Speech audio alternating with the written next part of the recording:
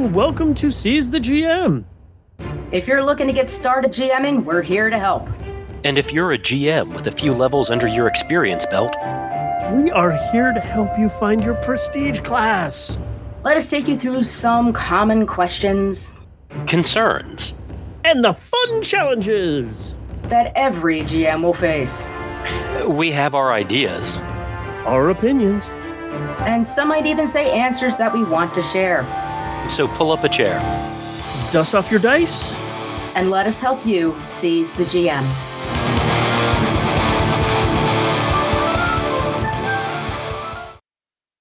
Hello, and welcome back to Seize the GM. Yes, okay, we have this. What the hell was that? Both of us having the same timing, which tells you we've done this for a long time. What in the name of the seven hells, 8 if you include New Jersey, what the hell is that?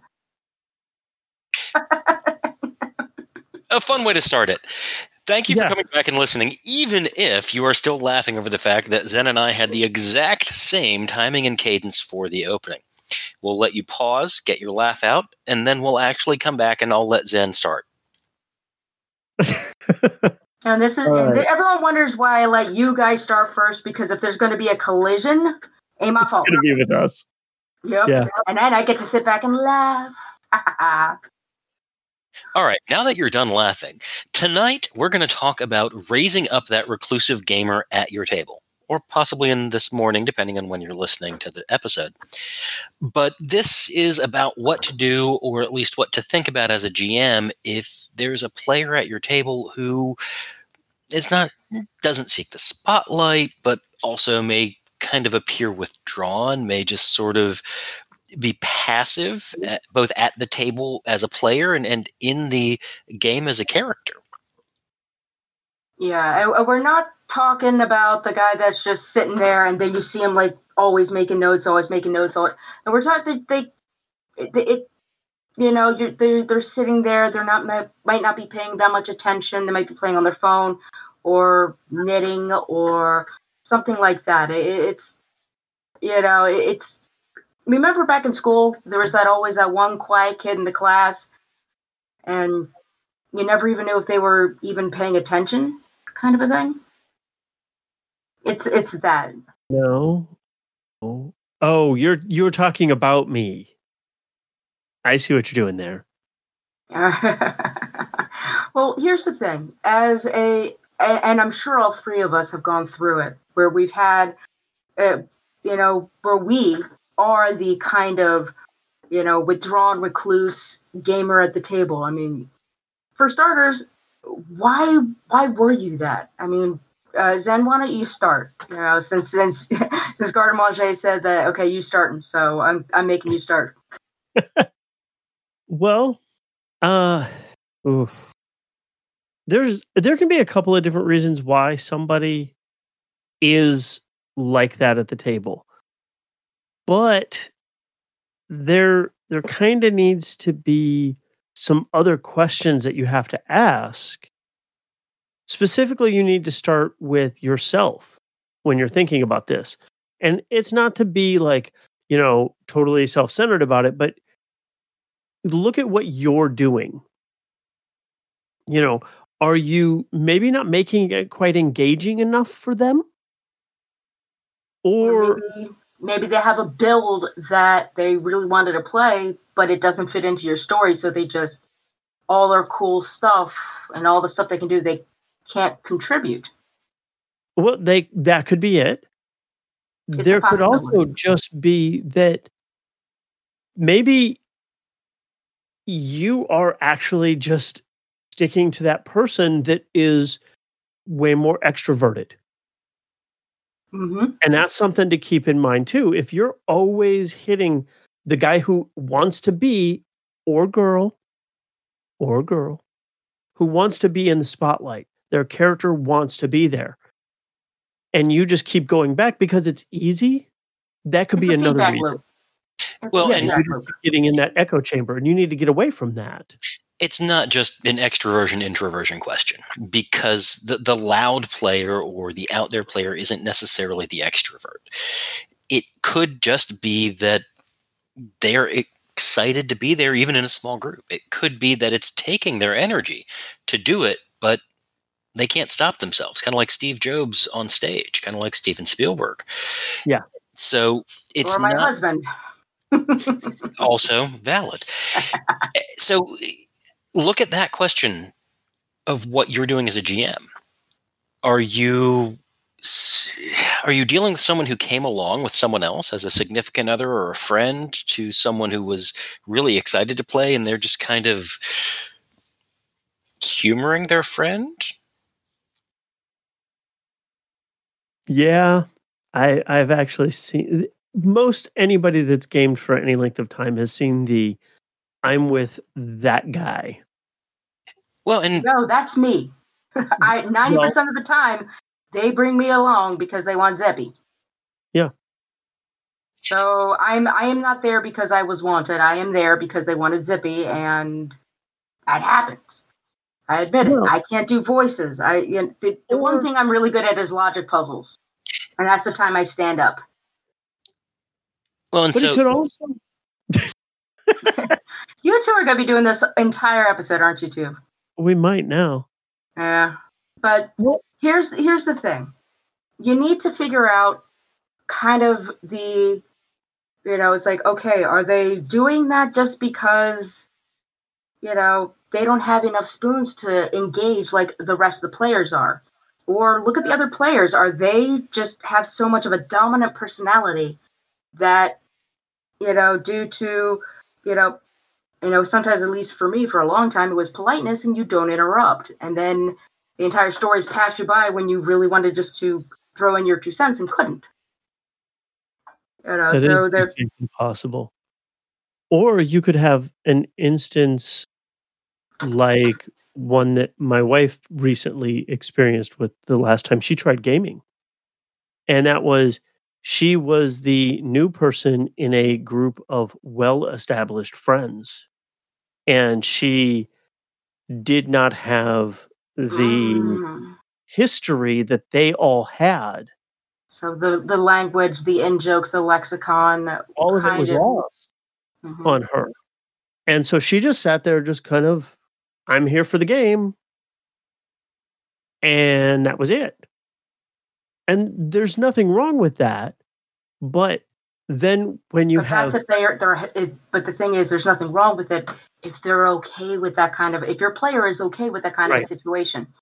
They could be... And the thing is, they could just be sitting there with your friends because they can't do anything. Because they're high stress, high crazy job, and they don't have a lot of spoons left to kind of expend. They're just happy to sit and roll along. Or they could be, I can't do anything, and then miserable. So... Yeah. And what you want to think about is getting to this question of are they having fun is going to be doing something we tell you to do a lot, which is talk to, in this time, a particular player. Yeah. And really, if it's someone who's not comfortable at the table, you need to take that into account. Try to touch base during a bio break or a food run.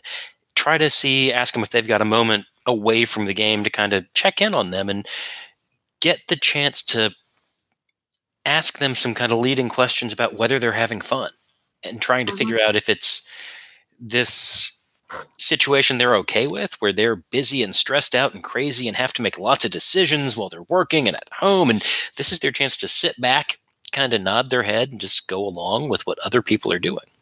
Or if they enjoy being passive and watching their friends do something absolutely ludicrous and just letting them run wild and watching your own face kind of go through contortions of what the dreck do I do with that idea? Yeah. And there's the other thing, and this comes up for me, it's like, I bloody despise politic and intrigue in games that are way too long, because I have to deal with that in real life. I have to deal with that for 10, 12 hours a day. I don't want to deal with that.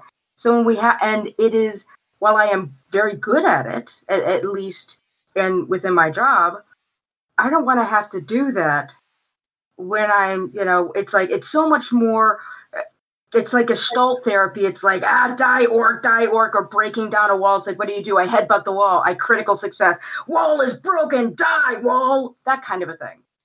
Sure. Because I don't have to be refined and polite. But if we're in a situation like that, I'm just going to sit there and just, nope. So it could be a temporary situation, but if it's the kind of thing that your game is starting to move away from a good balance to heavily favor something like that, or if they love politics and intrigue and all you're doing is, destroy the orc, slash the orc, kill the orc, immolate the orc, fireball, Well, yeah. Raising my hand over here. That gets real boring real fast, and the end of the biggest games 3rd edition kind of had devolved into that, and it got kind of tiring for me. But I like a balance. And the thing is though that one thing you also as a GM is like once you start figuring out where it is, it's like for me, you put logic puzzles in front of me or riddles or something like that. It's like I will just sit there. It's just like a kid with cake and brownies with ice cream and whipped cream and sprinkles. I am happy beyond belief. I love that kind of stuff. But, so if you've identified there's someone at your table that seems to be a little withdrawn, a little reclusive, if you've talked to them and that's not really what they're wanting. They're not having fun for one of these reasons. The game or plot isn't engaging. They're being talked over by more assertive players. Their build isn't necessarily being very efficacious compared to other players or maybe in the game. Well, what do you do? What sort of actions would you two take for a player who just was being talked over by those assertive players? What are the steps you might want to try to take to help them rise up? Well, for those kind of things where they're kind of being overrun, for lack of a better term for it, is that you turn to like everyone that's like if somebody does have a plan, you bring it up and then you turn and you ask that player directly, it's like, okay, what do you think about that? You don't, and if somebody starts talking over you as the GM, you shut that down. You can't. You have to.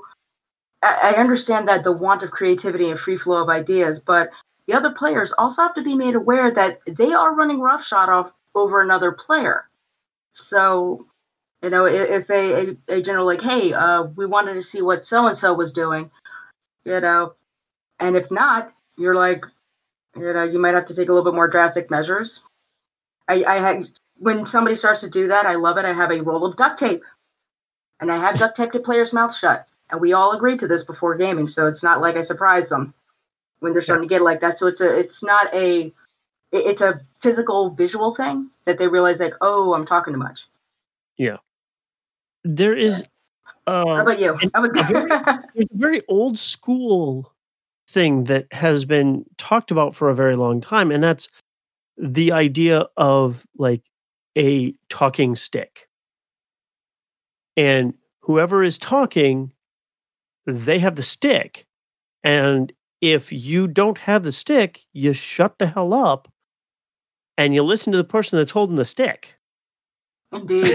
But the one thing you do have to be careful, though, the only person that doesn't have to do that is the person running the game. Because they're supposed to be able to have that interaction. So that doesn't apply to whoever the GM is.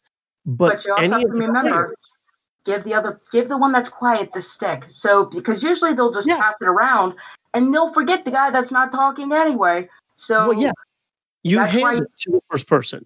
Mm-hmm. Because it's your stick, you give it to the person and say, okay, here we go. Be proactive. What are you doing? And you hand it to them. And then everybody else at the table shuts up while this person says what's going on.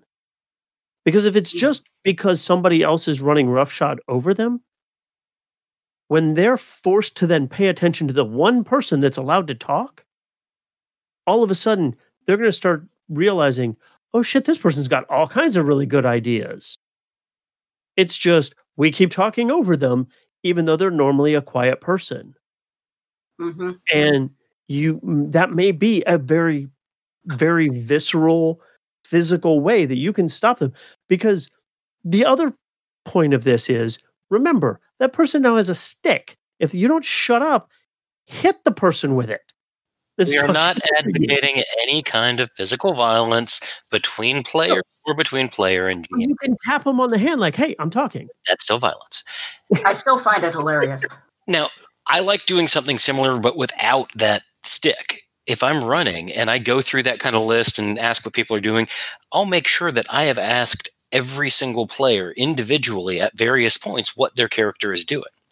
And just single it out. Well, what's going on? Okay. And hey, Jules, what are you doing right now? And if you get interrupted, I'm just going to let the other person go on for a few minutes and go back. All right, Jules, back to what you were saying. And repeat that process with enough patience that it's eventually going to get pretty clear. The thing is, though, that as somebody who was pretty much ignored for so many bloody games, the thing is, though, that going back to the person is still letting the people that spoke over have their second. Is like pretty much when they start to open their mouth, it's like, they were talking, you shut up, I'll get to you in a minute. You don't have to be as mean, but you can get that mean if they don't get the hint. Sometimes people will get in. They'll be like, oh, shnikes, I didn't realize that I was talking over. And some people have that, as we've talked about, in the types of players you have, is the prima donna. It's just like, well, I'm the hero, so F all y'all, kind of a thing. So when you do it 3 or 4 times in a row, they start realizing they're not getting that attention, and it starts to stop that process. Instead of giving them feedback of immediately giving them attention when they start acting. Okay, yeah, that's fine, but Jules, back to what you were saying. If Zen does it again, I'll let him run out of words. Yes, but Jules, you were in the middle of doing X. Please continue.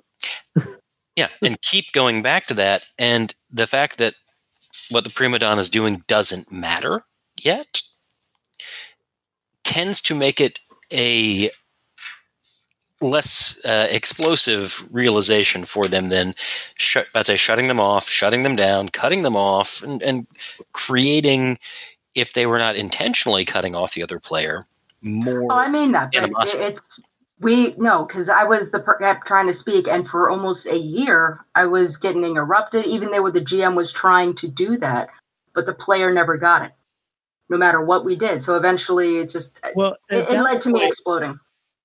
Well, no, and this is a valid thing to also consider, is if you've gone through all of this and that they still continue to do that, we have actually talked about this before in what do you do with a problematic player who refuses to concede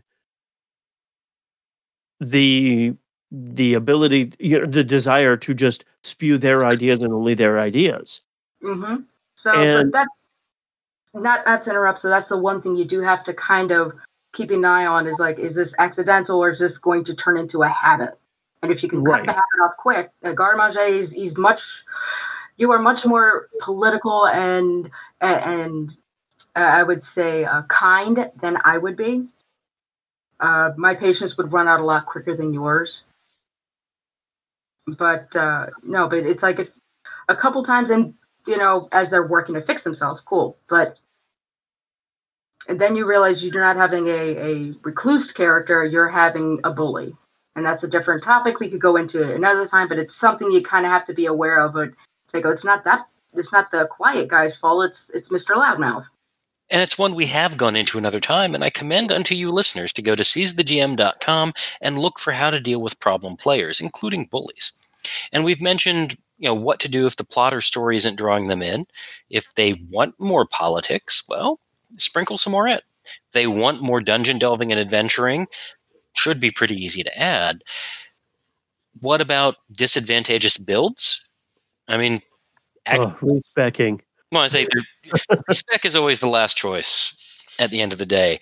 If they built a non-efficient character and everyone else built efficient edgelord monstrosities, you just start from the respec.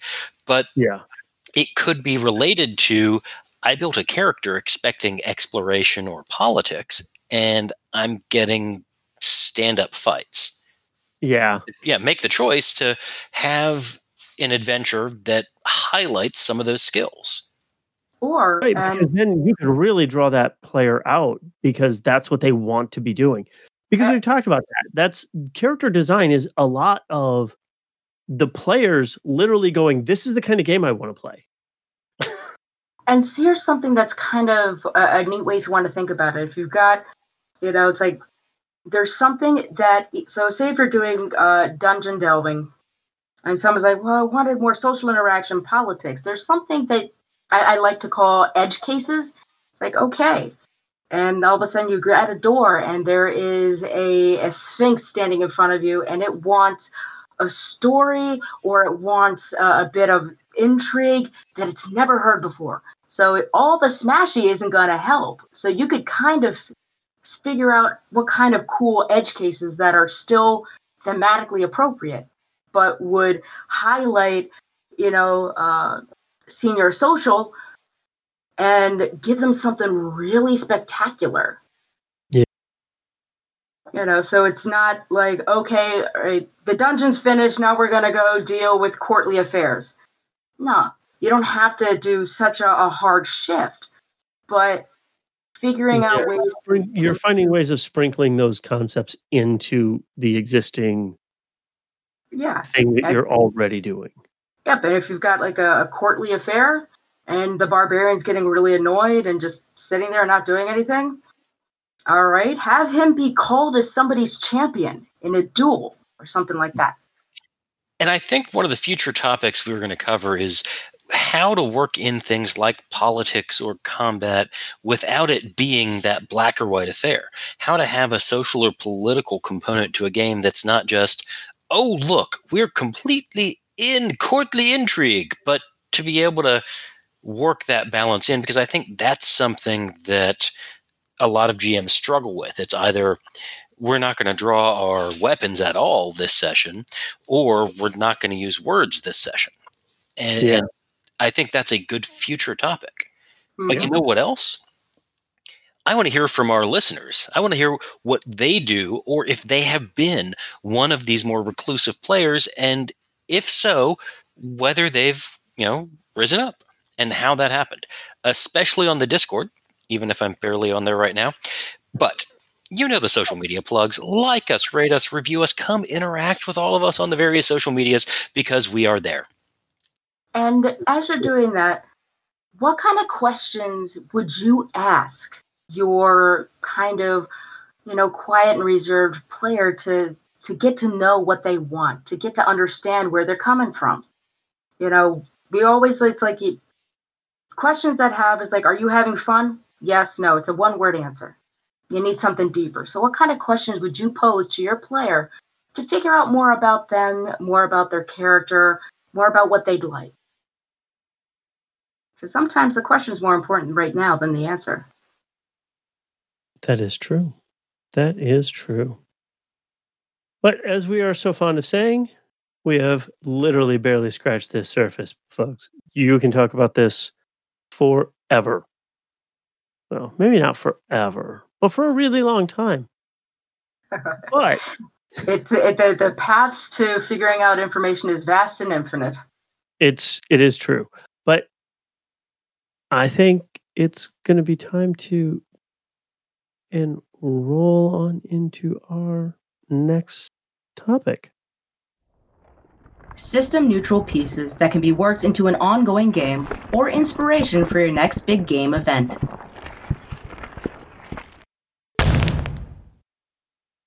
Okay. Jules, go. Oh, you monster. All right. Oh, man. All right. The Star Eaters. Hush, child, and stay near me. I will tell you a story. And I swear to you that this is true, unlike the apocryphal stories of the rulers and the priests. They gazed upon us from above, the stars. They shone and danced nightly as they made their way across the celestial sphere. The old legends described how monsters, heroes, villains, and all that the gods deemed precious were placed in the sky, till they all disappeared. It started slowly, in a darker corner of the sky. One by one, the stars winked out, An ever-expanding void blanketed the sky, and as the last of the stars winked out, we heard them. A cacophony of clicking and amelodic eldritch chittering. The Star Eaters. Where they come from remains a black secret, and their final objective is a mystery as well. Our priests, prophets, and kings succumbed to the influence of the Star Eaters first.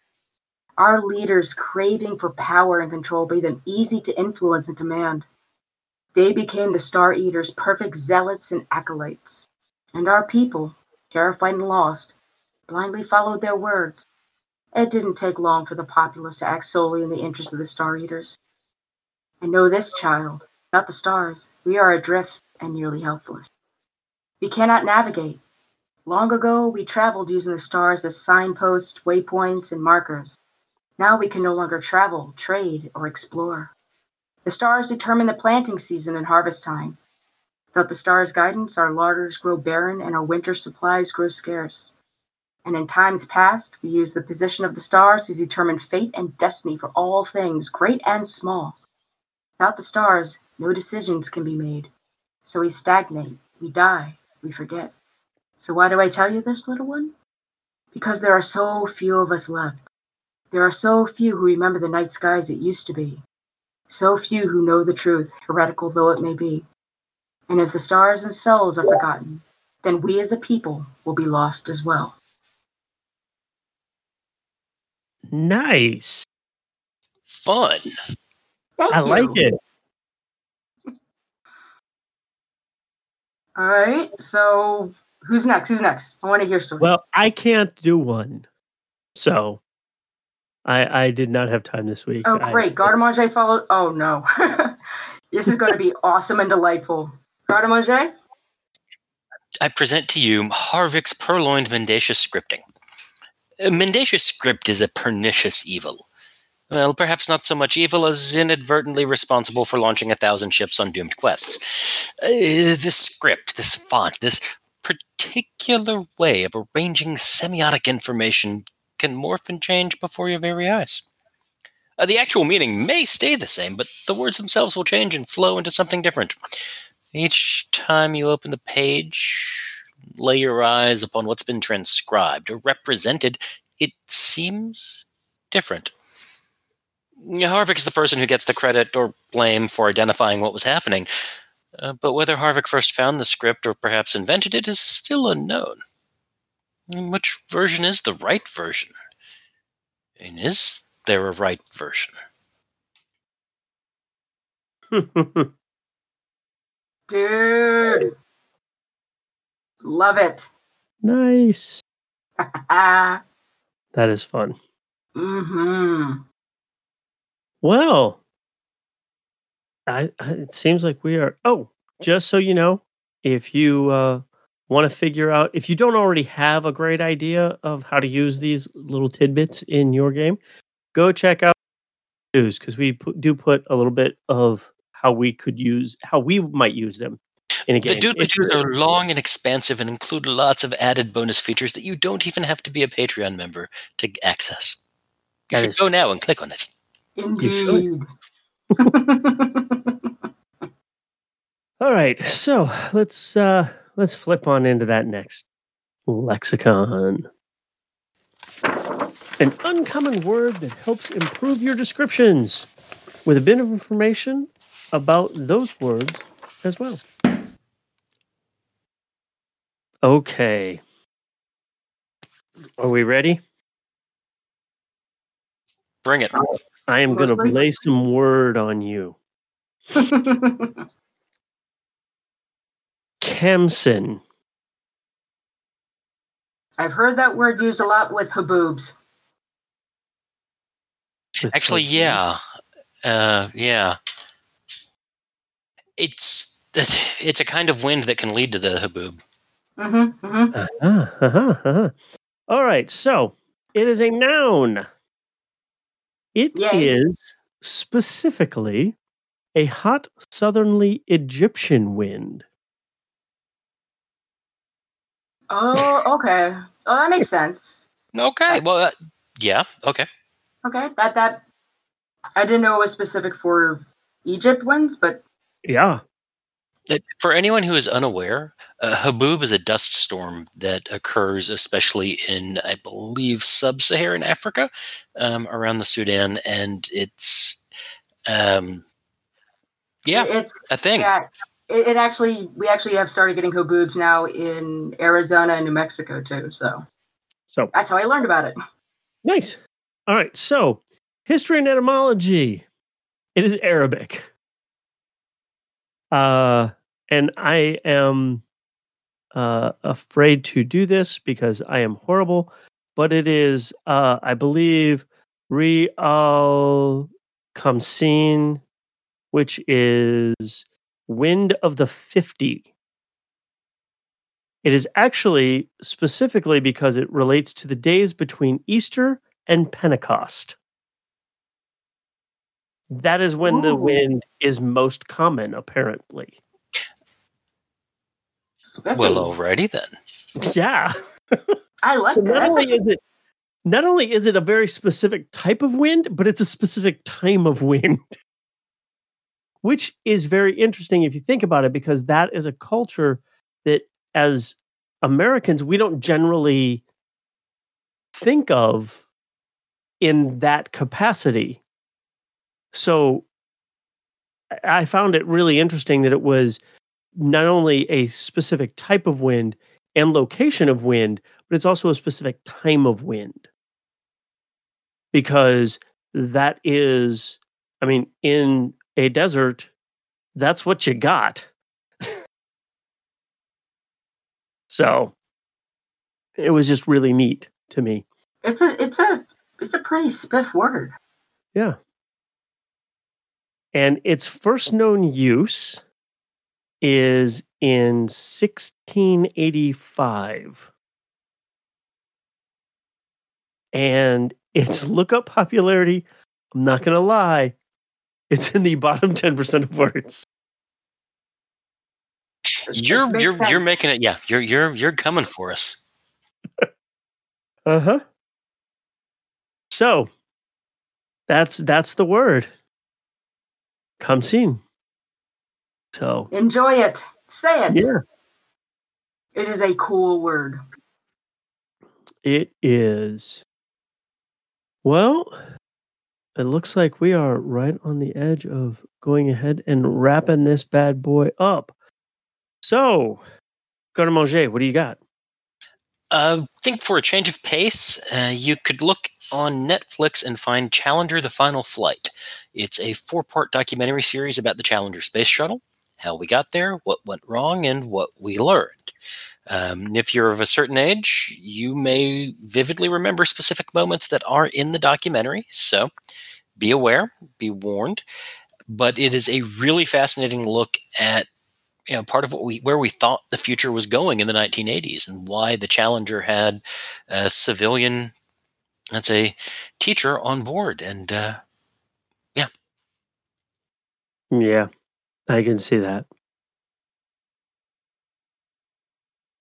I do remember the Challenger flights. I remember all of them.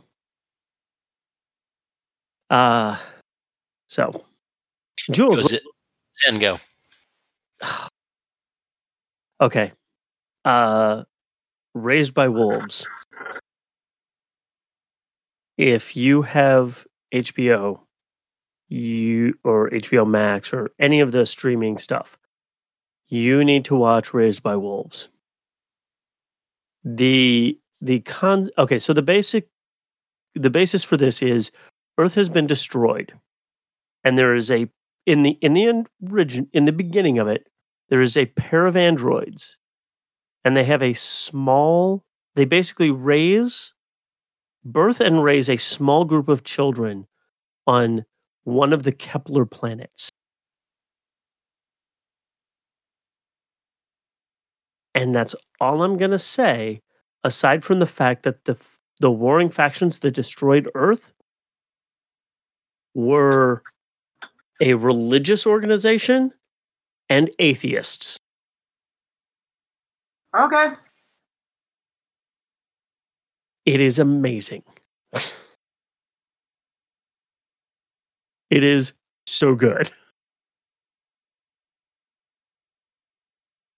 So yeah, definitely need to check it out. I am about halfway through this season. I'm really hoping that they do a second season because it's that good. And It's I'm been renewed for already a second season. It has. Yes. Mhm. It's Yeah, so I need to see if there's any way to get it besides HBO Max, which I have not yet broken down and added to the list of streaming services in the household. There is no way to watch it other than that right now. Unless you have just like cable and you can watch it on cable. I think it's an HBO Max exclusive. I think it's not on HBO proper, but like some of the other stuff is only on the streaming Max. Right. Oh, it's good. Dude, I might give you my login so you can watch it because it's that good. Well, we'll hold off on that while Jules rounds out our closing remarks for the week. Yeah. All right. Well, it's getting close to spooky times, getting close to some of the holidays where you usually go out and do stuff with your friends. So I'm recommending the Jackbox Party Pack. There's 7 of them. You can get them on Steam. And pretty much it is a collection. I don't know if you guys remember the goofy quiz, game, You Don't Know Jack? Mm-hmm. Well, they did a whole bunch of other games, and they put up, it's the party pack. And the nice thing about it is all you need for something like this is, Discord or Skype or something like that, and a phone or a tablet or a laptop or computer. And only one person needs to have it in order for everyone to play. So you can do Quiplash, Fibbage, Drawful, all these other kind of... It's a way to... It's a competitive game, but it is... The things that really make it special is the silliness and the goofiness that you're able to kind of reconnect with. So if you want to get together with some friends, you're missing them, you miss the humor, you miss the conversations, you miss some of the smack talk, see if any of them has... I've got all of them. But it's something really special, and all you put in is just you go to the website, you put in the code, and then you use your phone as an input device. So they could be halfway across the world, and, instead of the 4 horsemen of the apocalypse, the one that wasn't scary is the 4 choirmen of the apocalypse, and I won the round on that one. So it can get really silly. And I think, especially as the days get shorter and the nights get longer and it kind of gets colder and more still, we need sometimes that really ridiculous raucous laughter. That is true. That is true. And the games lend themselves to be ridiculous. It's not Jeopardy. This is more like Double Dare in ridiculousness. Yeah. So we need that. Yes, we do. Well, folks, it has been it's been fun. It's been a delight and a pleasure. And we will hear you, or more to the point, you will hear us in just a few short weeks, or if you're catching up, as soon as you click next on the podcatcher of choice. Yes. So, until then, get out there, have some fun. Roll some dice. Play some games. And we'll see you all very, very soon. Thanks for checking in. It was a blast sharing our thoughts and ideas on our topic. We hope that you had a great time with us and could hardly wait to share the next show. In the meantime, let us know how you handled this topic in your own games. You can find us on most social media platforms, especially Twitter, Facebook, and Instagram. And if you want to follow us, search for Seize the GM. And if you just want to follow one of us, search for our names on the social media platform of your choice, or go to seizethegm.com for convenient links. Seize the GM is released under a Creative Commons Attribution, Non-Commercial, Share-alike 4.0 international license. All copyrighted material referenced herein are held by their respective owners. No infringement intended and no claim of ownership is intended. Once again, thanks to you, our listeners. We hope you gained some ideas for your ongoing games. Or or the inspiration to run your first. Now get out there and play some games. Roll some dice. Be safe, and you'll hear from us again soon.